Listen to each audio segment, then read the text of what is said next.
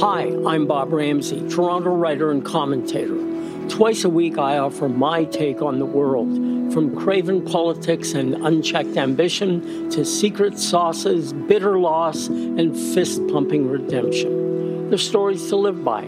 Quirky, high-style, tear-jerking, funny ha-ha, sometimes funny peculiar. My tales don't walk down the sidewalk and browse in the windows. They sneak into alleyways and come out onto different worlds.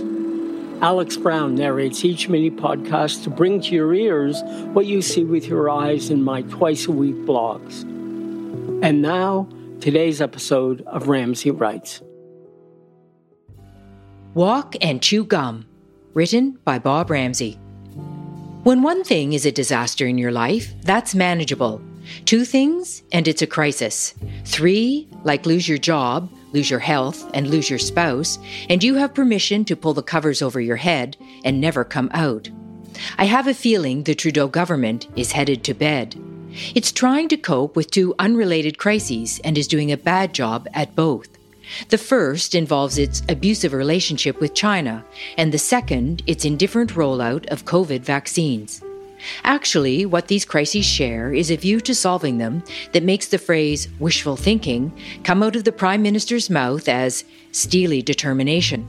First, China, which swept Canadians Mmichael Kovrig and Mmichael Spavor off a Beijing street over 2 years ago. This followed the arrest on December 1, 2018, of Meng Wanzhou, the chief financial officer of Huawei, who was detained when her plane landed in Vancouver on an extradition warrant by the U.S. Canada isn't the only country caught in China's new wolf warrior diplomacy. Just ask Australia, which is in a perpetual pissing match with China, who believes that both it and Canada are the sniveling lapdogs of American foreign policy. But at least Australia back at the wolves. After all, as Bill Bryson noted, Australia has more things that will kill you than anywhere else. Canada's chronic niceness, so resplendent when everyone's obeying the rules, turns into congenital weakness when they aren't. Which brings me to the Stockholm Syndrome, the phrase we give to people who fall in love with their captors. Canada isn't yet there in its relationship with China, but its persistent denial that it is in thrall to China's muscle flexing didn't all happen after the 2 Michaels' kidnapping. It's been around for years and seems to be growing. Here are 3 examples. A. For many years, Canadian soldiers were doing winter training in northern China as part of a joint military program with the Chinese. B. Beijing is partnering with Canadian-owned Shopify to sponsor leading-edge computer and electrical engineering research at Chinese universities. The Chinese government's funding of this research will give Shopify access to intellectual property it otherwise wouldn't have access to. C.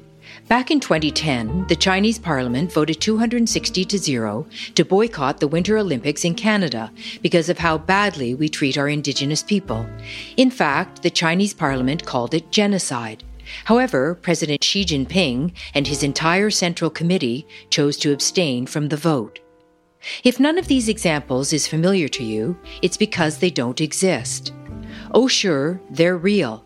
But I've switched Canada for China to illustrate how absurd it is that Canada would let Chinese soldiers train here for years, or fund Huawei's research at our universities, as it's still doing, or, as happened yesterday, vote 266-0 to call out China's treatment of Uyghurs as genocide, with the entire Liberal cabinet abstaining from the vote. And why did it flee from taking a stand against China in using the word genocide to describe its own people, when our Prime Minister used the same word to describe Canada's treatment of our own Indigenous Canadians? Because Mr. Trudeau is afraid of offending China. It's all reminiscent of Voltaire's saying, "To know who rules over you, simply find out who you are not allowed to criticize." But what does our China crisis have to do with our vaccine crisis?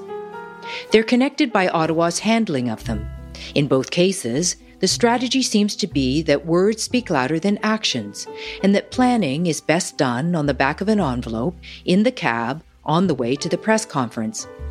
How else can we explain Jason Kirby's animated chart that reveals how well Canada is doing in the race to the bottom in getting us all immunized? Our little red box just keeps falling, past Serbia, past Chile, well past Turkey. Ottawa won't reveal the details of the many contracts it signed more than any other nation. I'm not talking about pricing details, but delivery details.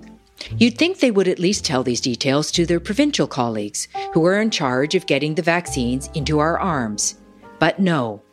So let me ask, do you have any idea when you'll get vaccinated? Or how? Or where it will happen? Me neither. Do you have any idea how Ottawa plans to end its Cold War with China? Me neither. All I know is we deserve better from our leaders. Today's Ramsay Writes was read by Alex Brown. For more information on Bob Ramsay, his work, and all the other things he does besides writing, go to ramsayinc.com. That's RAMSAYINC.com.